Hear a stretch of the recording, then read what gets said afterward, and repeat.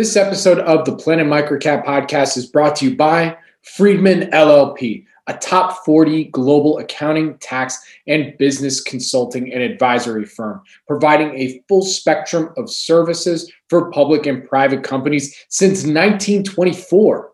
Contact Friedman when you will need to raise capital and adhere to U.S. standards. The Friedman partners will work diligently with you to provide the financial assurance, regulatory, and transactional services you need. When the stakes are highest, Friedman makes sure you are well equipped. For more information and to get a Friedman free consultation, please call 856-830-1660 or email Neil Levine at nlevine@friedmanllp.com. Again, for more information and a free consultation, call 856-830-1660 or email Neil Levine at nlevine@friedmanllp.com. This podcast is for informational purposes only and is not an offer or solicitation of an offer to buy or sell securities. SNN Network, SNN Inc., and the Planet Microcap podcast and the representatives are not licensed brokers, broker-dealers, market makers, investment bankers, investment advisors, analysts, or underwriters. We do not recommend any companies discussed. We may buy and sell securities in any company mentioned and may profit in the event those securities rise in value. We recommend you consult with a professional investment advisor, broker, or legal counsel before purchasing or selling any securities referenced in this podcast.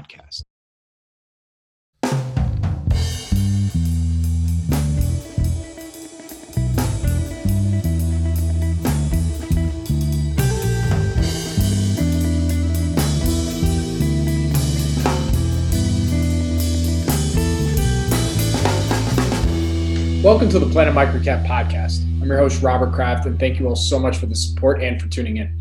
You can follow Planet Microcap on Twitter at Bobby K. Kraft. That's BOBBYKKRAFT. You're listening to episode 164. If you have any questions or comments, please feel free to tweet at me or shoot me an email at rkraft@snnwire.com. And when you do get a chance, if you like what you hear, please rate and review Planet Microcap on iTunes. It really helps provide feedback for me and spread the microcap message. Now, as you've heard in every episode for the last few episodes, and you will continue to in the upcoming episodes until the event, save the date. Planet Microcap Showcase Virtual is happening. It's taking place April 20th through 22nd, 2021. Website is live. We have initial speakers and sponsors up there as well. You can check that all out at www.planetmicrocapshowcase.com. And as you saw on there, one of the panels that I'm very, very excited about is we're doing the crossover event of the year. It's going to be bigger than Spider-Man 3 with the Value After Hours crew. That's Tobias Carlisle, Jake Taylor, and Bill Brewster with special guest Ian Castle. Should be amazing. I'm really looking forward to it and announcing all of our speakers and presenting companies and all the sponsors who we're very thankful for at our event. So registration is open. Go to the register button on the website and sign up there to get all the updates as they come live. Again, that's www.planetmicrocapshowcase.com. I look forward to seeing you all there. Now, this week from the SNN Podcast Network, we have the following shows coming up. New episodes of In the Market Trenches with Gary Reevy and Eric Fury and the Investors Roundtable. First up, Gary and Eric welcome guest Dan Shum to discuss a war story or two, maybe in some of those no-name stocks that you didn't hear about until it was too late. So you'll be able to check out that episode on Apple, Spotify, YouTube, or Podbean at inthemarkettrenches.podbean.com. And on the Investors Roundtable, our topic is inspired by last week's Berkshire episode, where I'll be asking our panel what their criteria is for holding a stock 10, 15, 20 plus years. You can also watch this episode on the SNN Network YouTube channel at www.youtube.com/SNNWire. And you can listen to the audio version on this stream right here, the Planet Microcap podcast stream.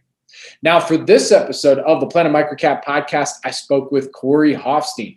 He is the co-founder and chief investment officer at Newfound Research and host of the Flirting with Models podcast. This was a long time coming. I've been a fan of Corey forever, his work at Newfound as well as his show. And I really enjoyed finally meeting him and being able to have this conversation to learn about his investing journey, strategy, his recent move to the Cayman Islands, and so much more. So thank you again for tuning in to episode 164 of the Planet Microcap podcast. And please enjoy my conversation with Corey Hoffstein.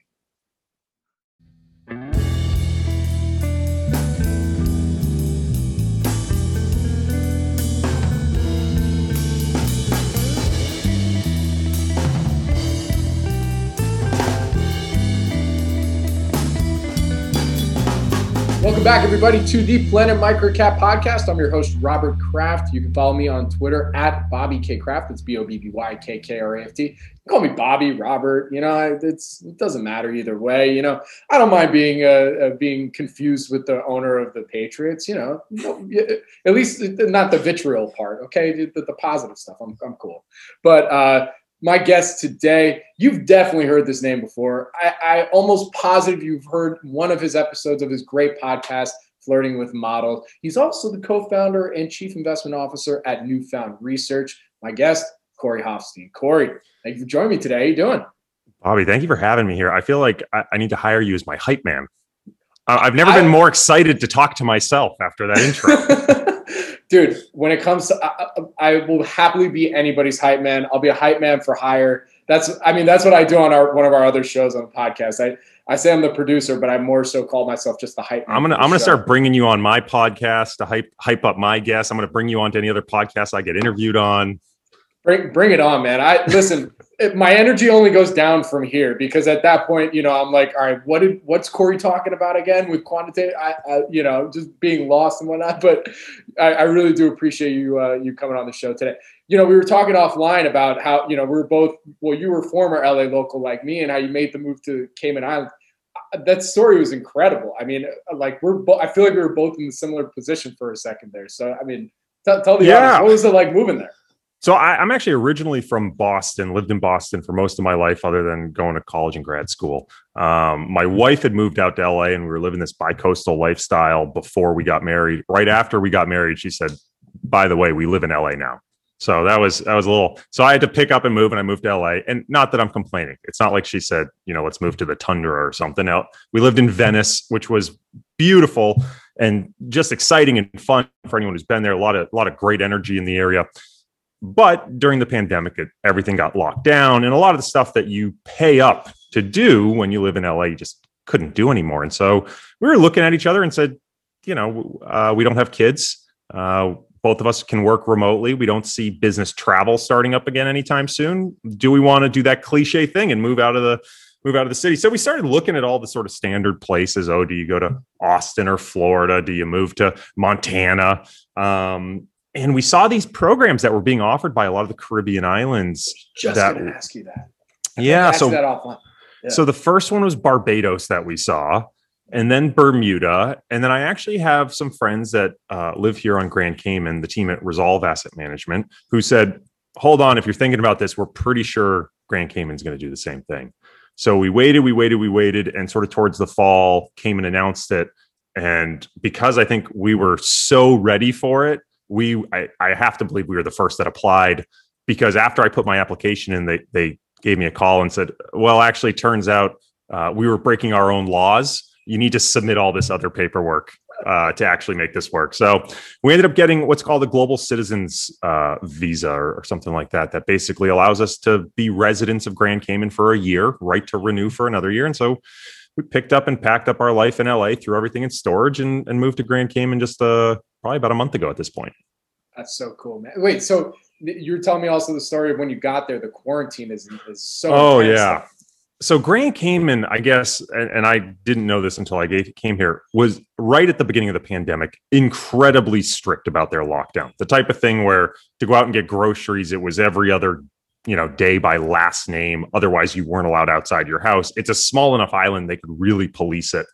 But because they were so strict, they closed their borders. They're an island. They weren't letting anyone in or out, no cruise ships. They were able to completely eliminate instances of COVID. And what they've done since has been incredibly protective. You can't just come here. You have to get approval from the government to come here. You take what's called a repatriation flight. Before you get on the flight, you have to take a COVID test. When you land in the airport, you get a COVID test. At the airport, they then put a wrist monitor on you and give you a government issued cell phone. And you're then required to go into a 15-day strict quarantine. So you get into quarantine, you stand in the middle of your quarantine location on your phone, you go, boop, I'm here. And it sets up a geofence. And then they track you. And if you leave the geofence, they're going to come get you and throw you in jail. And this actually happened earlier this year to a young woman from the US. She broke her quarantine and they came and threw her in jail. They are incredibly strict. At the end of 15 days, They do another little PCR nose swab. And then once that comes back negative, they basically clear you. You're free to go. You drop off all your equipment. And then the island is more or less open. Government buildings and hospitals, you need to wear a mask. But other than that, the beach is open. You can go to restaurants. It's a little slice of paradise that obviously they've worked really hard to protect here. And so that's great. You do feel bad talking about it, though. And like, you don't want to share pictures on social media too much because, you know, you feel like you're rubbing it in everyone else's face. But it's you feel very safe here after going through that whole quarantine process. Within the geofence, I mean, can you, like, what's within that? Like, at least a basketball court, you can go play a little bit? Well, like, it depends. Yeah, it depends on what sort of quarantine facility you went into. So I guess early on, the only quarantine facilities were those that were provided by the government. After a while, they allowed you to quarantine at home. So if you lived on the island and you were coming back, you could stay in your own house. You're not really sure where the actual fence is, though. I think it's more like probably a little more probabilistic, where it's like you can go outside this radius and then it hits like a red zone or whatever. We stayed way in a super remote part of the island. It was a hotel that really was just two units, a top unit and a bottom unit. And because it was so remote, we basically had the beach outside our door. There was a pool there. We could play darts outside. You know, it was all sort of like set up in a way that we had a little bit more freedom because we were so remote. But I know that, you know, I have other friends that come here that have stayed on 7 Mile Beach, for example, where they were confined to their hotel room and could not leave their hotel room for 15 days. Got it. Damn, that's crazy. So, I mean, all right, I feel like we could do a whole hour just talking about moving to the Cayman because, I mean, look, the trends that are going on are incredible in terms of relocation from some of these. Yeah, it's wild. I mean, you were talking about checking out Austin and getting caught in the recent storm. I mean, yeah, so you've been poking around. Yeah, no, like my wife and I, we went on a couple trips just to get out of LA, you know, on a little, you know, couples vacation. We hadn't gone anywhere since our daughter was born. And, yeah, I mean, it's pretty incredible when you talk to friends that are in those areas and you're just seeing like it makes sense, you know, especially for single family homes. People just aren't leaving, you know, yeah. They're not, but it makes total sense right now. I mean, we're experiencing the same thing in LA. Yeah, when you see the rental properties, how much they've gone up in places like Miami or Austin and how much they've come down in New York and San Francisco, you do start to wonder, okay, how many people actually are going to reverse and go back when things sort of normalize and just maybe lock in a lower rent if they can front run that trade. Yeah. You know, it's interesting though, because you play, like my wife and I are looking for a new place right now. And it's interesting the kind of games that you got to play right now, because even though you'll see something that's listed for, you know, quite a bit more than what maybe you're comfortable paying, you're kind of like, well, if I go in saying I have a job and my wife has a job and like, you know, we're single family, we have a daughter, I mean, maybe they'll be a little more flexible just because they know that we have secure jobs and, you know, we'll be able to afford it, you know. Well, I told you when I left LA, my landlord, when I gave my notice, my 1 month notice in LA, my landlord basically said, how low does the rent have to be for you to stay? Yeah. I mean, I think there's so many people leaving certain cities that there is a certain name your price aspect to some of these other areas. Yeah, absolutely. So, you know, I think most people, of course, know you as a blockbuster real estate investor, of course, and I'm kidding, of course. You know, how I like to start all these podcasts, you know, not just talking about, you know, up and moving your whole life from one city to another, but, you know, getting back to our task at hand here. Would love to kind of start with your background. I know this was a quick transition, but we're doing it anyway. Here we go. We're doing the quick transition. You know, I'd love to know where your passion for investing began.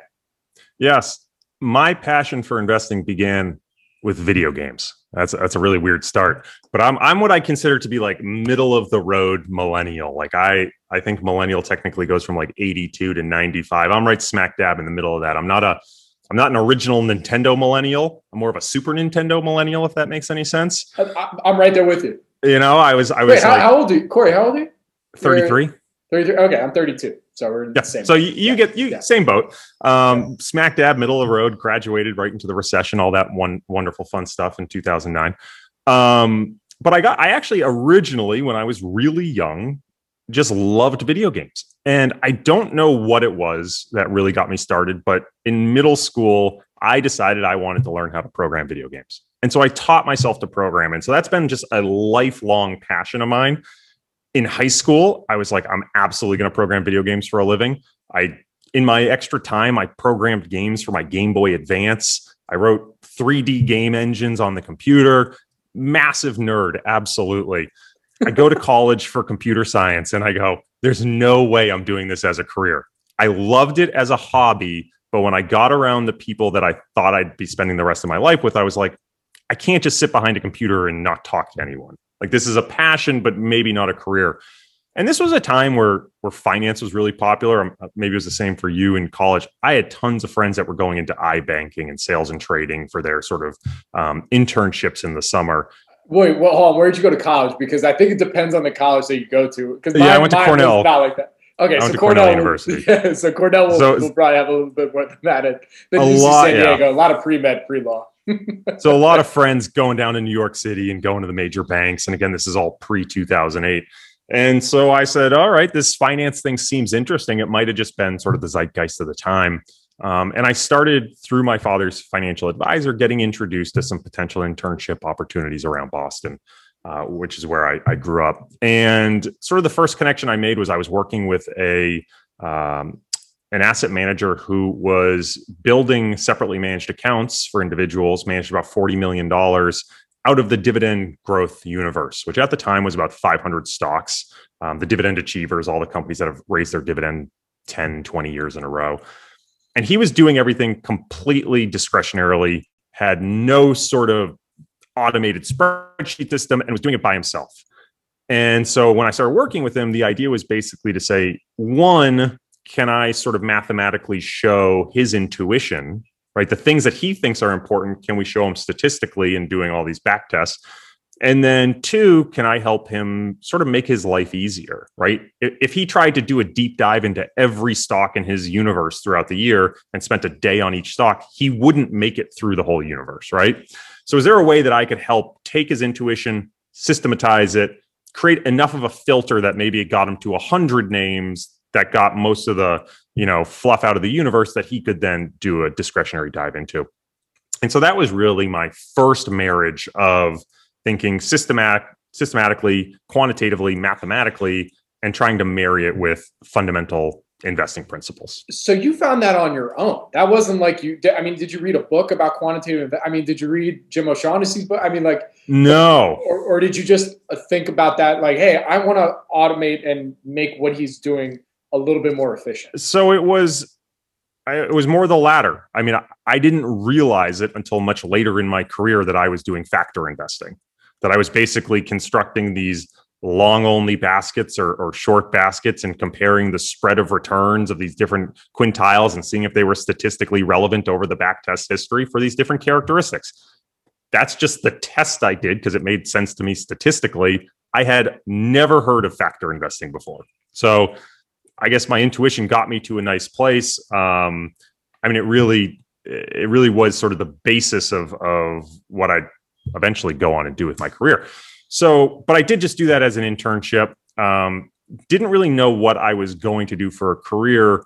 I sort of got this idea in my head, like the derivatives space seems really interesting.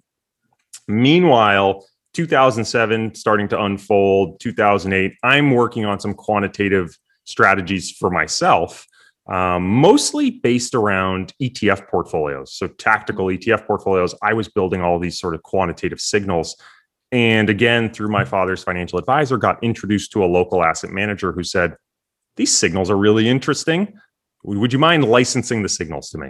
And I said, sure, I'm a broke college student. I'm going to create this company called Newfound Research. I'll throw the IP in there. I'll set up a website. You can log in, download all the quantitative signals, use them however you want. And that'll be great. And Newfound Research was born. And Newfound Research was born. It was named after a lake that my family used to go visit in New Hampshire. The name Research because I was providing research, and I assumed the whole thing would be gone within a year. I ended up going to grad school at Carnegie Mellon for their Master's in Computational Finance program, which is sort of this multidisciplinary degree targeted towards financial engineering. So typically, at least at that point, you would leave that program and go work on Wall Street in derivative sales and trading, risk management, something like that. I should point out that this was right after 2009. So all of those jobs were rapidly disappearing. And but at the same time, this advisor, this asset manager that was licensing my research had grown a book of business from 0 to over $1 billion being run on the research. And I said, all right, I think there's a bigger appetite for this research. There's actually revenue in this business now. If there's any time for me to try to make an entrepreneurial strike, it's right now. I'm young. I can always go back and work on Wall Street. I've got, why not go try it? You've already created something that sells. Right. Exactly. Why not keep going? And so that's exactly what I did. And then I ran into a wall for, 3 years straight, trying to sell people research as a young 20-year-old with no gray hair. My first client and I had signed an NDA, so I couldn't even reference that client's existence. Mm. And so after 3 or 4 years, I eventually said, you want to know what? I'm tired of going down this path. I'm just going to make this a traditional asset management business. I just want control from the bottom up of how these portfolios are built based on my research. And around the end of 2013, we launched some separately managed accounts, and 2014, some mutual funds. And sort of the rest has just been the history of us trying to build a traditional asset management firm. So is it a lot easier than to raise capital for your own firm than it was to sell research? That is the main, I think that maybe might be the tagline for this show. I think it depends the type of research you're selling. You see a lot of newsletters out there. And if I were to totally just take all my ethics and morals out of the equation, if you said, Corey, do you think you could very successfully market a newsletter service and make a lot of money? Absolutely. The amount of information asymmetry that exists between institutional investors and retail investors, and being able to tell a very sexy story about the returns you can generate. I think it's a marketing scam for the most part, but it can absolutely be done. But that wasn't who I was targeting. I was targeting institutions. I was targeting advisors. And a lot of what my proposition was, look, you run a strategic asset allocation. A lot of the quantitative signals I've built are around tactical asset allocation. Rather than just buying my research, why don't we collaborate? So I can actually take into account your strategic views, and we'll marry them so that my tactical views aren't overwhelming your strategic views. So that was a lot of people really liked that pitch. The problem is doing the actual legwork to do that collaboration, not only build the relationship, but from an actual research perspective would take months and months and months and months. And then once that sort of joint product went live, the reality is they didn't have enough skin in the game because I had spent all the time doing the work. And so if you hit any sort of hiccup in performance in the first 6 months, which, look, you're an investor, markets are volatile. Things have tracking error that's both positive and negative. But if you came out of the gate without perfect performance, they would just ultimately end up abandoning the project. So you contrast that with, so was it very difficult? Yes. Maybe was it just a bad business model? Maybe. That might have just been on me, right? You contrast that with trying to raise money from a traditional asset management perspective. That's also very difficult. We're talking about a time in the industry where mutual funds and active management have been sort of dying, for lack of a better word. You saw a huge influx into low-cost passive ETFs that honestly make it very difficult for a boutique manager to be successful because of that cost differential. That to survive as a boutique manager, you're going to need at least $25 million in an ETF charging 80 basis points. And that's just to sort of keep the lights on. And you're trying to compete with BlackRock, who's bringing everything out at 10 basis points. Right. And so it becomes a very, very hard sell, particularly as passive continued to just beat active for the most part over the last several years. And so I look, it's not an easy space out there. There's a reason asset managers aren't trading at very high multiples at the moment. Absolutely. So, what would you say, thinking back on getting to where you're at today? What were some of the, getting the firm, because from there we'll talk about your philosophies and we're going to talk about your white paper that you put out in September. But real quick, just to catch us up to where you are today, what were some of the biggest lessons that you learned where from just starting out to getting to that point? What were some of the things that you needed to adjust, either both personally and also business model wise, in order to continue to grow and really get where you're at today? I think it's actually easiest for me to answer that question investing wise, just sort of the lessons learned in investing. I don't think I've truly changed my philosophy from the idea of marrying a systematic approach, quantitatively, mathematically driven. I think one of the things I've created over time a greater appreciation of is the benefits of diversification, which sounds very vanilla, but I've come to view diversification much more holistically than just what you're investing in, right? So you might think what you're investing in, like, hey, is my portfolio diversified at 30 stocks, right? That's one way to think about diversification, but that's only one axis. I would argue that's what you're investing in. Another thing we might want to think about is how are you making those investment decisions? So if you bought all of those 30 stocks because they looked cheap based on their price to book ratio, just a very vanilla traditional value factor type screen, well, that portfolio is going to be very, very tied to how value does in aggregate as a factor within the market. And it's been well publicized that, for example, value has been very out of favor for the last 7 or 8 years. So you're diversifying what you invested in, but not how you invested.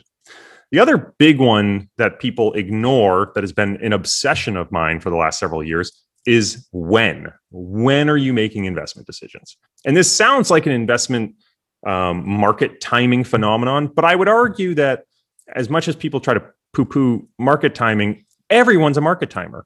If you make a decision to buy a stock today versus buying it a month ago, that's a timing decision. If you decide to sell it today versus a month ago, that's a timing decision.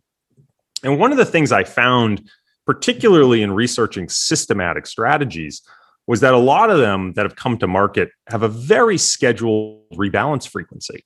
And what I mean by that is, let's say you're buying a value ETF and it rebalances every December and every June.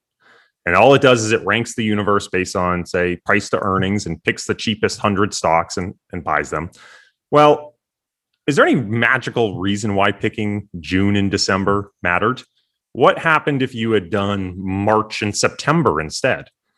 And what you find is that if you create sort of the alternative reality version of some of these indices, so same process, but just changing when they rebalance, you get massive changes in the performance. And that kind of makes sense because you're looking at a totally different opportunity set. And so the more concentrated that portfolio is, the more sensitive it is typically to that timing decision. The more volatile the assets in the portfolio, the more sensitive it is to that timing decision. And so again, for me, a lot of my career, and this isn't necessarily quantitative, but it is very philosophical to what I do. A lot of my career has been shaped by this idea that diversification has to go beyond this concept of just what we're investing in, but how we're making those decisions and when we're making those decisions are hugely impactful in terms of actually managing risk within a portfolio. I'd love to hear more about your thoughts on the when part, because I feel like that is just the number one thing that, look, we can debate a stock until we're blue in the face, right? And I think somebody actually tweeted this out where it was like, the main difference is like, we could probably actually agree on the thesis, but where we differ is probably the timing. And most of that timing is just hindsight too, right? Absolutely. So love to hear more on your thoughts on when. As I said, let's go. We got hours. We're fine. You're on the island. You're chilling. This is a weird obsession of mine, man. I got to tell you. So is it weird? I think this is fascinating. Well, I think people who know me are like, you're a little too obsessed with it. I've written 2 papers on it. One of them was published. There's almost no academic literature on this. Now, a lot of what I've studied isn't just like when you make a decision about a certain stock, because a lot of what I'm focused on is more systematic portfolios that have a scheduled rebalance date, right? So a lot of these smart beta ETFs that are out there. There's a really famous example, though, which is the Research Affiliates Fundamental Index. And that might be familiar to your listeners. Research Affiliates is a very famous quant manager, and their fundamental index was popularized by their founder, Rob Arnott, who basically said, look, we're going to fundamentally weight companies rather than market cap weight them. And that's a better way to actually harvest excess returns. That's sort of our alpha sauce. And I believe back in sort of when they launched it, 2005, 2006, they were rebalancing once a year, which sounds a little weird, right? This is supposed to be an active strategy, but they basically would once a year look at the investment universe and then reconstitute their portfolio based on this fundamental weighting scheme. And they had what can only be considered to be like the immaculate rebalance in 2009, that they perfectly rebalanced their portfolio at a time that ended up causing like an extra something like 10 percentage point return in their index versus if they had rebalanced at a different point that year. Because what they leaned into was very different fundamentally than what they could have leaned into if markets had continued to unfold the way they did. And so 2010, 2011, these authors from Robeco, David Blitz and Pim Van Fleet ended up writing a paper basically saying, look, if you had taken their same methodology and just applied it at a different point in time, you got totally different results, which calls into question how you can even try to estimate manager alpha, right? They smashed the market that year. But if instead of rebalancing in, say, June, they rebalanced in September, they actually would have underperformed the market. Same methodology, totally different rebalance frequency, or rebalance schedule. So what these authors basically said was, look, unless you think there's some reason you should pick a particular schedule, right? If you want to rebalance once a year, what you really should do is basically break your portfolio up into all these small pieces and let those pieces rebalance once a year and sort of rotate through them. So what do I mean by that? Well, maybe instead of rebalancing once a year in June, you take your portfolio and divide it into 12 pieces. And 1/12 of your portfolio would rebalance every January. And then you wouldn't touch that piece until the next January. Then you'd go to the next piece and you'd do it every February. And you wouldn't touch it again until the next February. And so what you're doing is you're effectively rebalancing 1/12 of your portfolio every month, refreshing it to whatever you should be holding. And this overlapping portfolio methodology effectively diversifies when you rebalance through time. And what you end up with is sort of the perfect average of how all those underlying portfolios would do. And so you're not really ever subject to positive or negative timing luck. And so that's been just fascinating. It's a huge area of focus for me. You find, what's really blown me away is the paper I recently published, actually early last year, was about rebalance timing luck in factor portfolios. So looking at value, momentum, low vol, quality, these different very popular factor ETF type concepts. And I found that the return differential due to this rebalance timing luck concept was tens of percentage points per year. That you could basically say, hey, Bobby, you run a value portfolio, I run a value portfolio, you rebalance in June, I rebalance in December. In the last 3 years, I've absolutely beaten you by 500 basis points per year. I look like a hero. Turns out we were actually running an identical methodology, but I just kept getting lucky. And it really calls into question our ability to measure how successful a manager really is, because we're not measuring all the counterfactuals of when they could have rebalanced. I don't even know where to go from that, because quite frankly, I mean, it's one of those questions where, like, and you just hit it on the head right there at the end, where it's like, look, you take two of the same managers, they invest in the same companies. Let's say it's at two different times, and that one manager massively outperformed the other one just based on that timing, Right. Or the other way that I, especially we're talking about microcap investing. A lot of people that listen to this right now, I'd say, are long-term shareholders, 6 months and beyond. Maybe 6 months is actually short. Like, let's say a year and beyond, right? And or that's even short. Let's say 2 years and beyond. But even when you think about that when, it's not just the when that they actually then, got into those names. It's then when do you sell as well, so right. that you actually recognize those gains too. I mean, do you think about that in terms of your when? I mean, well, yeah, it's approach, right. From the quant perspective, you can sort of think of it as every time you go to rebalance, you're rebuilding your whole portfolio from the ground up. And then whatever remains in there is sort of your consistent hold, whatever is exiting, you're selling. But I think sort of the easiest way to think about this, especially in the microcap space where you're talking about some pretty volatile stocks, you may say, this is a company I want to buy.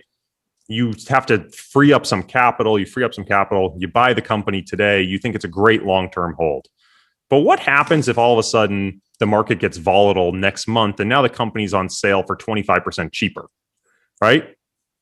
You could have bought it 25% cheaper, versus like a friend of yours might ultimately do that just because that's when they could free up their capital to do it.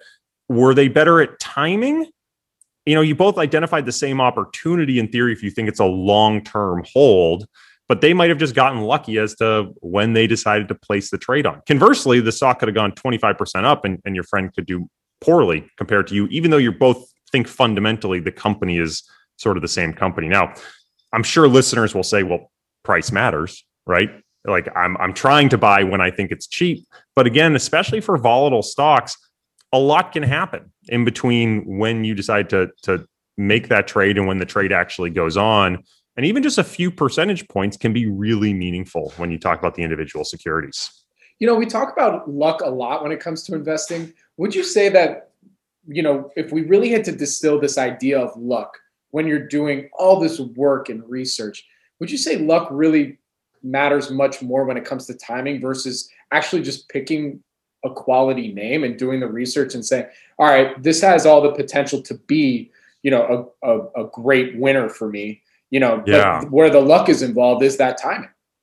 Well, the timing is very important. One of the things you find when it comes to quantifying the impact of this timing luck is the turnover of the portfolio is a really, really impactful. So if you're talking about building a portfolio of long-term compounders or value names that has very low turnover, then the timing luck aspect actually really gets mitigated. It might be really low turnover because you're just not buying and selling that much, even though it's concentrated, or you might have a super diversified portfolio that, you're making some changes, but it's really around the fringes. So it's one of these where I think it really depends on the style of portfolio you're building. For high turnover traders, the timing really matters. But if you're building that long-term buy and hold portfolio, the timing aspect definitely goes down quite a bit. That's for damn sure. All right. So I want to, by the way, I just want to let the audience know if you were at all lost like I was at some points in some of the things that Corey said, you have a friend in me. Some of these concepts are even above my head and my pay grade. And I'm just appreciative that Corey is taking the time to maybe simplify some of these things because this is what he does on a daily basis. If I can simplify this all down into one concept, it's just sort of thinking about like, what are your unintended bets in the portfolio? By that, I mean, an unintended bet is I bought and the market was up today, or I bought and the market was down today. That like you didn't intend the market to be up or down, but it affects the share price of what you bought at. Hey, did you mean to, when you were buying all these stocks in your portfolio, end up with a portfolio that has more of an energy tilt from a sector perspective than you thought it would, right? Those sort of unintended bets that can creep in, I think, are things people don't think about. One that we see a lot is companies that are either very local versus doing a lot of international sales and revenue. What's your unintended currency exposure, right? What's your unintended regulatory exposure? That's all stuff we might not necessarily think about all the time. Those unintended bets are really what I try to think about when I think holistically around diversification. Very good. All right. So another quick transition. I wanted to dive into the white paper that you published, and I think it was in September last year, titled Liquidity, Cascades. Can you just provide what your thesis was here with this white paper? Absolutely. So a lot of what I've been doing for the last several years has been tactical investing, primarily based on trend following signals. So very systematic and quantitative. It has struggled to work over the last several years and definitively struggled in March in particular, going from sort of all-time highs to one of the fastest sell-offs ever to one of the fastest rebounds ever is not the type of environment that trend following does well in, because there aren't trends. It's just very sharp reversals. Post-March, I took a step back and I said, I really need to ask the question as to whether markets have fundamentally changed in a way that my style of investing no longer works, because that was not the performance I really wanted. And so what I did is I really went out and I explored all these existing narratives that are out there. And, for some of these, you got to put your tinfoil hat on because they're very, very conspiracy-like. But the big narratives that sort of came out of this were central bank intervention is changing the world. The second was the role of passive investing. And I don't just mean active to passive, true market cap, Vanguard style passive, but I also mean the rise of systematic ETFs that are very sort of passive in how they trade, as well as I'm going to just sort of generically say easier market access. Target date funds is a passive investment vehicle. We saw some, and we can talk about this a bit, like when commodities, when you can invest in them passively, how did the access to that market reflexively change the underlying market? And I think commodities are a great example because it definitively did. And then third, sort of the major narrative out there was this asymmetric response in liquidity between those who are providing liquidity, high frequency traders and market makers, and those people that are really demanding liquidity in a market crisis. And these are people that we would call volatility contingent players. So these are going to be people like us who are trend followers, but also people trading options and hedging options.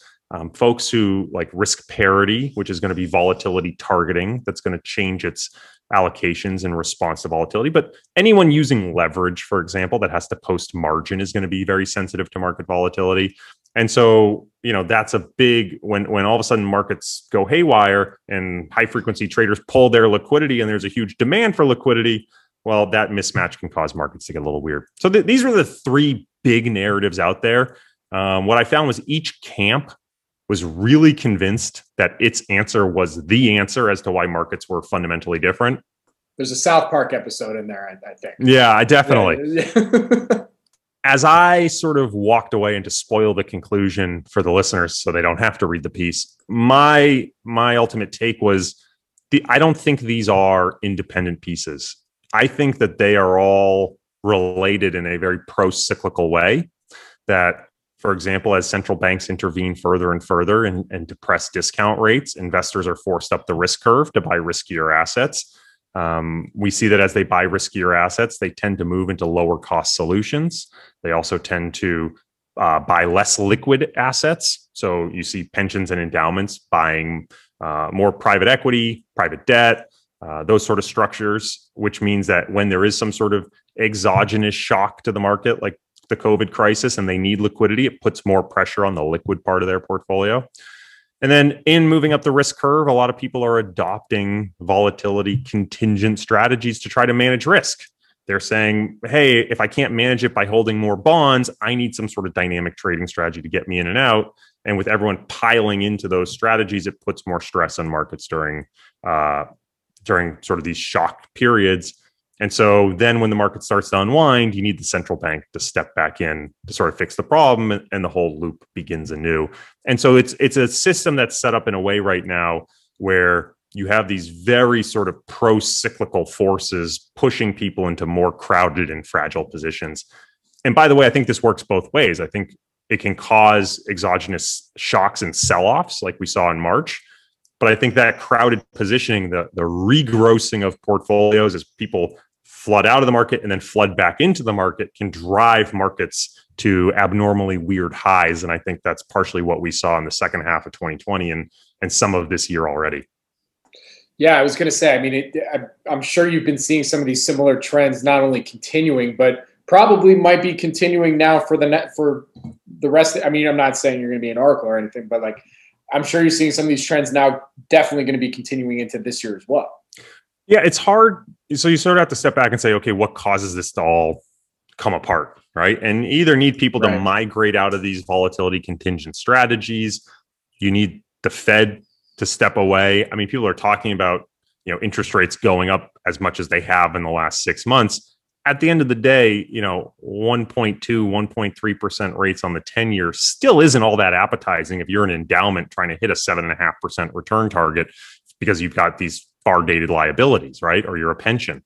So I don't see people moving out of that stuff until the market fundamentally changes, either on the interest rate perspective, or people get blown up enough in these volatility contingent strategies that they just move on from them.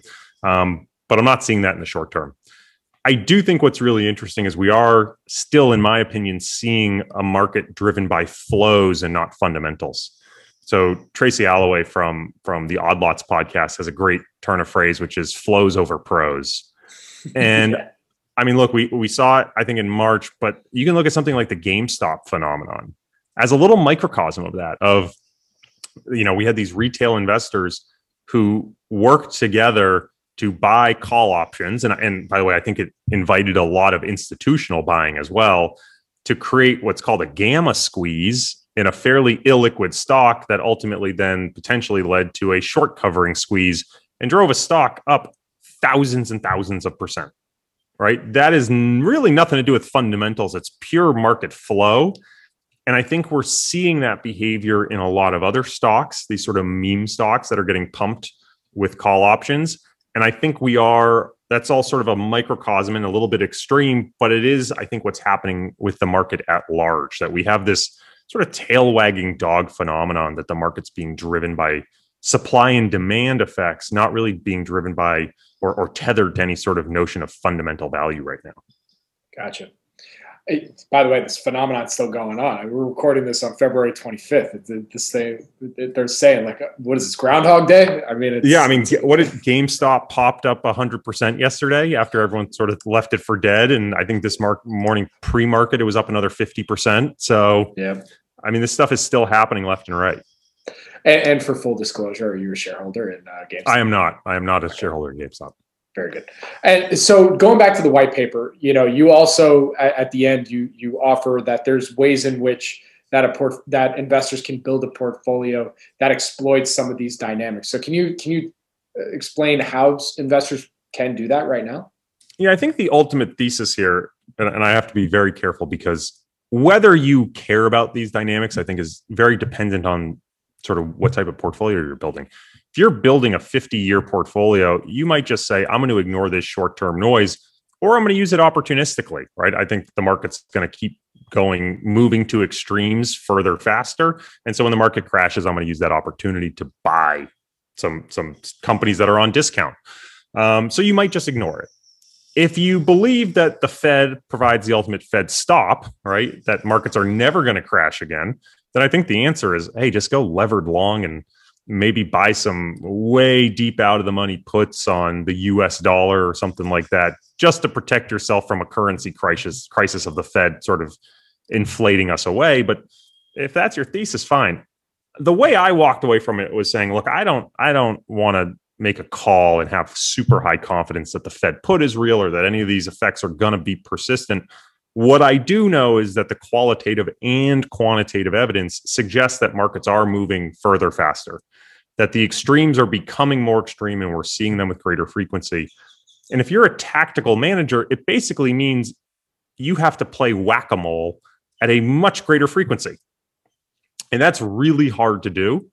So the other option, in my opinion, is to think about, are there ways in which you can embed some structural diversification that is convex? Now, what does that mean to be convex, right? Well, it means that when you're convex to the upside, you're going to make more faster as markets go up, and then you've got sort of a fixed loss. So like a call option where you're paying a premium, and the most you can lose is that premium, is going to be a convex instrument, because if you're right and the market goes up, you're going to make much more than you spent. Sort of linear payoff, right, would be, hey, the stock goes up $1, you make $1. Stock goes down $1, you lose $1. The convex payoff may be stock goes down $1, you lose 50 cents. Stock goes up $1, you gain $2, right? If we think markets are going to the right, up to the right tail faster and down to the left tail faster, then what we might want to do is think about embedding some structural diversification. So very simple way that we explored in the portfolio is saying, why don't we buy some deep out of the money call options on the market and some deep out of the money put options on the market? Now, yes, the put options are probably going to lose us money. It's like buying insurance that you're just going to spend and spend and spend on.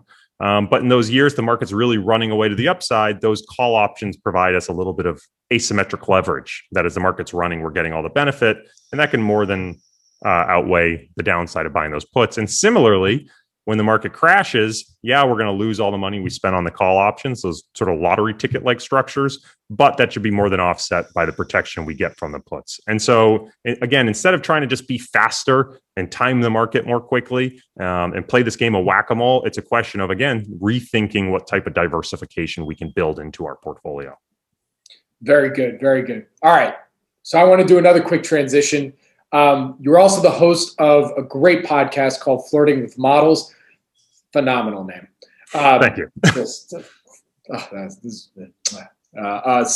I have to ask, how did this idea for the podcast come about? And then what would you say are some of the best nuggets that that have stuck with you since interviewing some of these incredible people that you've had on? I was very reluctant to do a podcast. I guess I started a little over 3 years ago. I know myself personally, and I know that if I was going to host a podcast, I was going to put way too much effort into it in terms of just feeling like I was prepared. I think that ended up being true for sure. The artwork itself is incredible. Thank you. I was looking at it yesterday, just like, this season with this Picasso. This is so cool. Yeah, different artwork every season, and so it is a lot of work, and so that's why I do it seasonally. I try to record all these and then launch them around summer every year. For me, it really came down to when you run an asset management firm, there's the actual portfolio management side of it, which is incredibly important, but there is also the business side of it. And so the marketing of your services is candidly just very important in terms of trying to make people aware of who you are. A podcast is a great way to do that. I've been writing a lot of weekly research notes, and people can find that on our website if they Google us. And the reality is there's some people who love to read and there's some people who love to listen. And hearing your voice is a very different way of getting to know someone than reading their research. And so just through talking to a lot of friends who had podcasts, they said, it is a really just different channel where you get a different audience. So that I said, from a marketing perspective, I think I'm going to explore this. What I ultimately found is that my selfish benefits from the podcast far outweigh that. And what I mean by that is not only have I learned a tremendous amount from my guests, both sort of talking to them in the podcast as well as talking to them offline, but it's built my network and connections in a way that I just never would have guessed, because you talk to one guest and they say, you should think about interviewing this other person, and they make an introduction and you just meet all sorts of people that you may not have been able to come across otherwise. So it's been really selfishly quite phenomenal from that perspective. I think some of the most intriguing learnings for me come from thinking about parallel spaces I'm not necessarily investing in or not investing in yet. And I've always thought, hey, look, I invest a certain way, but I give myself the lateral freedom to explore other areas, because sometimes when you get your blinders on around how you should invest, it can make you very sort of blind to other opportunities or other or modalities of thinking, right? You sort of need that, what's Charlie Munger call it? Your different sort of mental models, I guess. And if you only think about investing in one way, you can sort of become too narrow focused on a certain set of mental models. One example from last season is I had an interview with a portfolio manager named Jeffrey Baird, who manages a set of option-based strategies within the world of commodity futures. Not something I've ever touched in my life, right? Derivatives on derivatives. And the conversation was so fascinating around how he thought about managing risk and how he thought about something I had never even considered was, hey, look, when you buy a call option and you're super out of the money and the market moves, nothing really happens. But if you get the call right and the market starts to move towards your strike price, your call option goes from very, very convex, right? You have a little downside with a ton of upside to basically, once you're in the money, it just looks like you're long the underlying. So now you've got this very linear relationship. And so you're like, well, great. I got the answer right. I got my call right. I got it directionally right. Or maybe your call on volatility was right. But now all of a sudden your risk has gone way up when you're right. And he was talking about how the hardest part about managing a convex portfolio is that aspect of knowing when to monetize being right, because when you're right, you create more risk in your portfolio. That is not something I had ever considered in my life. And you can sort of think about fascinating. Right? I mean, I think the very natural, easy way to understand this from the stock world is like you buy 5 stocks and you were really right on one of them, and now it becomes 90% of your portfolio. Mm-hmm. Well, you were really right, but now it represents an outsized risk. Right. Now take that and take it to the nth degree because you have the convexity built in with these options. Mm-hmm. And so it was just one of these, again, thinking not a topic I probably would have explored that much, but became super relevant to me this year when we started introducing options in our own strategies. I had that conversation and I was able to lean into his wisdom and his experience to make sure that we were aware of those risks when we were starting to build these strategies. How did you start thinking about it even further once he gave you that little nugget? Because for me, I'm like, what do you do from there? Like, how did you then change up your own strategy to incorporate some of that idea? Well, I'm going to answer that two ways. I'll answer it 2 ways. I will say the cheat code of my podcast, and this is, I think, is one of the things that not a lot of people do. I have potentially several pre-calls with every guest. So I will have a call with a guest and do a full hour-long get-to-know-you call that I take 4 or 5 pages of notes on before I have my interview with them. And by the way, I use that pre-call to structure out my questions that I plan on using the backbone, and I send them the questions. Not appropriate for every podcast, but at least for me, where we might get into a lot of technical detail, I do want to make sure my guest feels very comfortable with where we're going, and that I'm not asking them to reveal too much secret sauce that they'd be uncomfortable with in a podcast. So that gives me a lot of opportunity to like think about some of this stuff. In terms of taking his thoughts and one step further, it also gives me the opportunity to say like, okay, I had that initial conversation. I need to chew on this. And I can send him further questions back and forth to be like, I'm not sure if I 100% really understand this, right? Can you walk me through another example? And hey, I'm really slow and I'm really thick. Can you give me another example? And so it just gives you the opportunity for that ongoing dialogue. And I think that's one of the, again, selfishly, one of the best things about podcasting for me has been building that network. When you run a small asset management firm, you only have so many resources to hire people. Your podcast, and I would even argue things like Twitter, are a way to expand your network to people that are willing to have a conversation. And you can, create that sort of intellectual web of people you can tap into anytime you start running into a problem. So as soon as we started thinking about sort of early last year, incorporating options into our portfolios as a hedge for these left and right tails, I had at least 6 people on speed dial that I started calling up and said, okay, educate me. What do I not know that I don't know? Because this is what I want to do. This is what I want to achieve. And this is how I'm thinking about achieving it. What have I not thought about because I haven't traded this for 10 years? And it doesn't mean I can absorb 100% of their wisdom. But if you have that network and you can sort of suck it up like a sponge and you've got 5 or 6 people to do it, all of a sudden, you can really accelerate your learning that way. Oh, 100%. I could completely relate to that. Definitely not at that same intellectual level because you're swimming in waters that I could only dream of potentially getting my brain around. But I totally get what you're saying and expanding the network. Now you have, 6 to 8, 10 people that you can call to ask, about this, that, the other thing when it comes to. But I have to imagine you've got the same thing on the fundamental micro cap investing side. Oh, for You're sure. looking at a company that maybe is in a space you're not super familiar with and you don't know the risks of that sector. I know you've got people on speed dial that you can call 100%. That have invested in that sector. 100%. And, it's the funniest thing is when you're saying how you prepare for the podcast. I got to say, I should be doing that crazy kind of research beforehand. Honestly, I go into each of these where like, we just met today, just having that, it's just a different approach. Like mine is not organic, and so some people like that because again, I think mine is supposed to be very information dense, but you're not getting a lot of fun chat, right? There's no banter going back and forth in my podcast. It's like, it's educational. Hold on. You and Jeffrey Baird didn't talk about how you're considering moving to the Cayman Islands. I mean, come on. I know. Exactly. That didn't come up. Come on. So they're just different styles. It's not right or wrong. And again, as I said, I'm a bit of a control freak about that stuff. So I don't want to go into a podcast and get myself into a corner where I go, wow, I am so out of my depths as a host. I don't even know how to navigate my way out of these waters.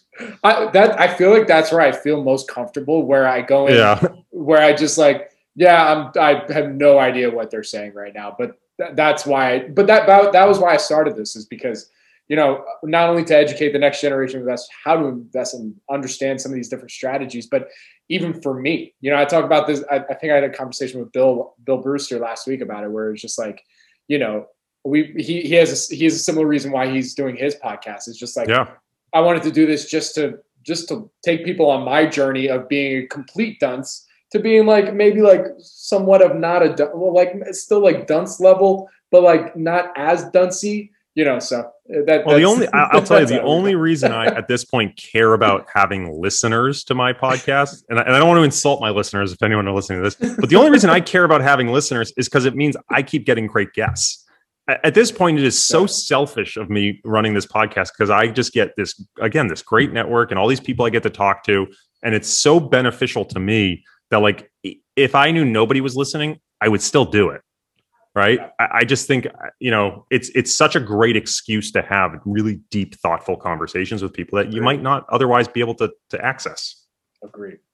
All right, dude. So now I'm going to get to my favorite question that I ask everybody on the show. And you talked about this a little bit when you talked about some of the lessons learned when, you were kind of getting your start and founding Newfound Research and taking it to where it's at today. But I'd love to hear an anecdote or even a war story of just an investing experience that really impacted you the most in your career. An investing experience so very early on, so I've told this, this is like my biggest failure. I think every investor, when they get started, thinks they're the next Warren Buffett. I don't know anyone that really didn't come into this thinking that they want to buy deeply undervalued companies and that they can do the analysis. I don't remember when it was. It must have been 2007, around that period. I had just started investing, and I came across this company trading on pink sheets, and it was called, I might mess this name up, but I think it was called Deep Down. Don't hold the stock anymore. This is not a position I own. It's called Deep Down, and they provided all sorts of mechanical parts for underwater exploration. And the whole narrative was tied into the amount of oil drilling that was going to be occurring, underwater at that point. And they were providing a huge amount, or in theory, providing a huge amount of the services that, huge growing marketplace. And I said, wow, this is an up and coming player. No one's really noticed it. Their balance sheet looks good. I think I ended up buying at 30 cents and it went to $1, which made me feel like an absolute genius. So I put more money in, and then it went back down to 30 cents. And because I had put more money in at $1, I was now down more than my original, and it was just one of those that I just completely used price to confirm my own bias without doing further research into recognizing this is a completely illiquid pink sheet company that gets pumped and dumped left and right, And so I have no idea where the company is today. But I said, there are so many forces outside my control. By the way, I don't think they ever grew to become the big force in nature I thought they could. But I ultimately said, it's not my style. I learned very quickly, I don't like calling management. That's not something I want to do. I really don't like digging through balance sheets. I don't know if I'm particularly all that good at spotting industry trends. Why did I think at 19 or 20, I had some sort of insight into what was going to be happening in the energy field? Now, that's not to dismiss 19 and 20-year-olds who do have that skill. I'm just saying I don't think I do. And so it was one of these cases where I went, okay, I lost a bunch of money on that. I don't want to make that mistake again. I need to find an investment style that aligns with my personality. And so again, that's where, for me, being very systematic and quantitatively driven really just aligns with who I am as an investor. I don't think there's any right or wrong way to invest, other than saying, if your investment style doesn't align with the way you think, it's probably the wrong way to invest for you. I I completely agree with everything you just said. Like, you should be investing to what fits your personality best, because that's how you're going to feel most comfortable, even when you lose. Because at least you're like, all right, But I feel right. very fortunate to have had that experience early on, because like in the grand scheme of things, how much money did I lose? It was a lot of money for a broke college student. It was not a lot of money in the grand scheme of things, right? So in that sense, I'm happy that I'm not making that same mistake today, right? And plowing a bunch of money into a company I don't really know anything about. So I think those formative experiences, I'm almost happy I lost the money, because I think about the counterfactual of what would have happened if I had made a lot of money. What path would that have, sort of like losing your confidence out of the gate can humble you. You would have started a newsletter. You would be exactly. You would be doing all the things that you would have been like, no, I'm not selling research anymore. I want to do a newsletter, do this. Exactly. So I think being humbled out of the gate is probably a good thing, because I do look at, like, for example, the modern retail investor who started after March and started buying call options and tech stocks and are just minting a fortune, or at least the perception is they're minting a fortune right now. And you go, this lesson that they learn about managing risk is only going to become more damaging the longer this cycle continues, right? And so you can really learn the wrong lessons in the market because you're being rewarded for the wrong reasons sometimes. Right? The market can be very random. And so it's not necessarily that these people have insight in buying call options on tech stocks that keep rallying. But if they keep making money, they're going to start being more confident that they do have insight. And so for me, I think being humbled out of the gate is probably one of the best lessons I ever could have had. Absolutely. All right. So one quick follow-up to that, because, a lot of my audience, they love talking to management, because you have access, it's microcaps, whatever.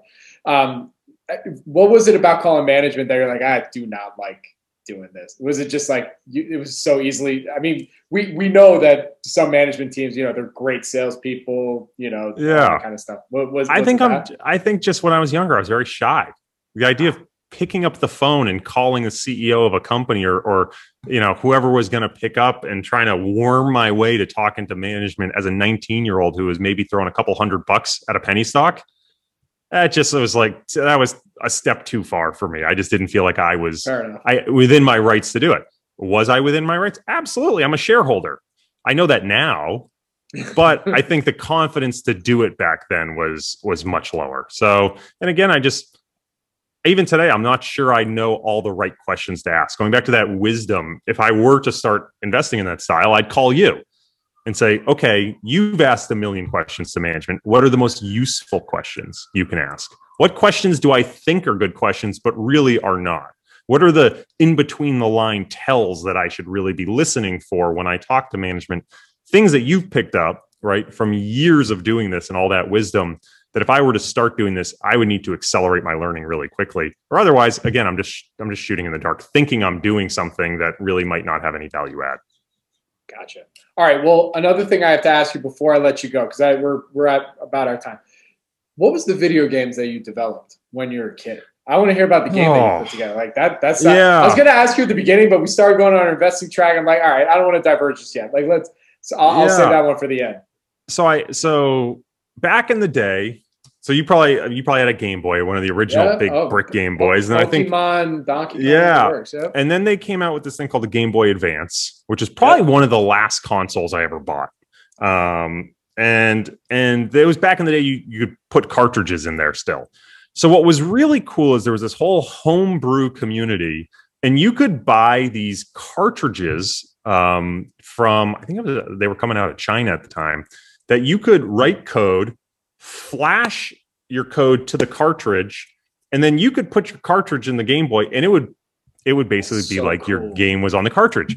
So again, these weren't like super sophisticated games, but like the very simple ones I wrote were like, hey, okay, you're a spaceship traveling from left to right, and there are aliens coming at you, and you got to shoot them and get them out of the way. Yeah, like a knockoff like Space Invader or something. Exactly, old Atari style games. I mean, I didn't have all the resources and time to build very complex games, but to me, being 13, 14, 15, it was just so cool to see something that I programmed on my computer, tested on my computer, flashed to this ROM cartridge, stuck in my Game Boy, and could walk away and play this game I made on my Game Boy.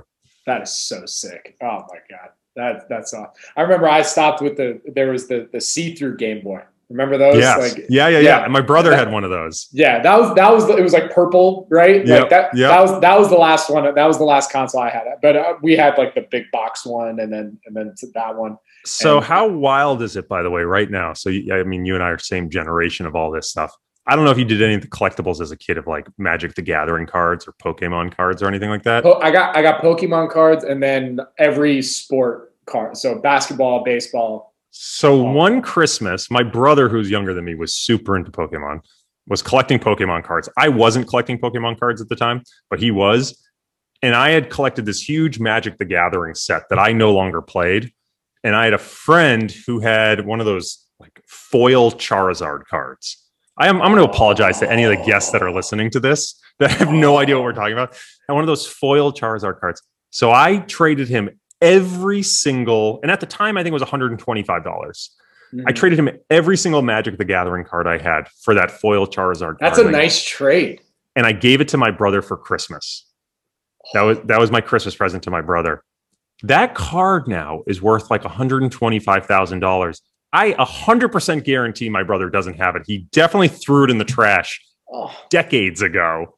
Right. But it's so funny watching some of these themes that are going on in the market right now. You're like, and of course, like, you know, you can sort of say, oh, where are my Pokemon cards now? But it's wild to be like, where did this craze reemerge from that Pokemon cards all of a sudden are worth this much money? Yeah, Pokemon cards, like sports card. I mean, I remember I used to own I'd always buy the New Beckett books because that's where you used to. It wasn't online those days. Like you would have to go through the Beckett books and see how much your cards were worth. And now to see everything online, and it's cyclical, right? I mean, it's like you were saying earlier. It's just this reverting to more riskier, volatile assets now as part of your liquidity cascades narrative. I mean, it's part and parcel, right? I mean, it's just a matter of trying to, especially on the card side, because it is very cyclical from what I remember. Is like you just want to take advantage of it now because it's going to lose interest very, very quickly, and then you're going to have to wait a couple years until that next like boom happens again. You know, so. How long figure out what cards it'll be next time. Yeah, exactly. Yeah. All right, man. Well, last question before I let you go. I promise. I know you got to get to the beach. I can hear the birds chirping. So my last question is, what advice do you have for new investors that are looking at the markets currently? That are looking at the markets currently? Yes. Yeah, be careful. That's the number one piece of advice. I do truly believe that everyone should be investing, and everyone should be investing for the long run. That when you think of your ability to generate wealth, you have your human capital and your investment capital, and I think it's very important that you balance those and you make as much as you can and you save as much as you can, and then you put that capital to work. And I sort of think of it as, hey, if I can buy the S&P 500, I am getting to create a return on sort of the growth and innovation of the 500 largest companies out there that are pretty stable. But as you learn more, you figure out what your investment style is. And I would say, start investing in a way that makes sense for you to be able to stick with it in the long term. An investment plan only makes sense if you can stick with it. And so if investing in large cap stocks isn't going to make you save and keep reinvesting, it's micro cap stocks, then I say lean into what you're doing. Just be careful. Think holistically about diversification and manage your risk. Very good. All right, Corey. Where can my audience go and find more information on Newfound research and also listen to Flirting with Models? Sure. So first, Bobby, let me just say, absolute pleasure being here. Thank you so much for having me on. If people want to learn more about us, they can go to our website, thinknewfound.com. You can find me all too often on Twitter at Hoffstein. And then our podcast, Flirting with Models, is pretty much on every major podcast platform, iTunes, Spotify, Android. You'll find it. Corey, the pleasure was all mine, man. This was so much fun. And again, thank you. Stay safe. I mean, you're probably the safest island out there right now, right? But do stay safe. Good luck. And I really look forward to our next chat. Thank you. Thanks, Bobby. Appreciate it. This podcast is for informational purposes only and is not an offer or solicitation of an offer to buy or sell securities. SNN Network, SNN Inc., and the Planet Microcap Podcast and the representatives are not licensed brokers, broker-dealers, market makers, investment bankers, investment advisors, analysts, or underwriters. We do not recommend any companies discussed. We may buy and sell securities in any company mentioned and may profit in the event those securities rise in value. We recommend you consult with a professional investment advisor, broker, or legal counsel before purchasing or selling any securities referenced in this podcast. This episode of the Planet Microcap Podcast is brought to you by Friedman LLP, a top 40 global accounting, tax, and business consulting and advisory firm, providing a full spectrum of services for public and private companies since 1924. Contact Friedman when you will need to raise capital and adhere to U.S. standards. The Friedman partners will work diligently with you to provide the financial assurance, regulatory, and transactional services you need. When the stakes are highest, Friedman makes sure you are well equipped. For more information and to get a Friedman free consultation, please call 856-830-1660 or email Neil Levine at nlevine@friedmanllp.com. Again, for more information and a free consultation, call 856-830-1660 or email Neil Levine at nlevine@friedmanllp.com.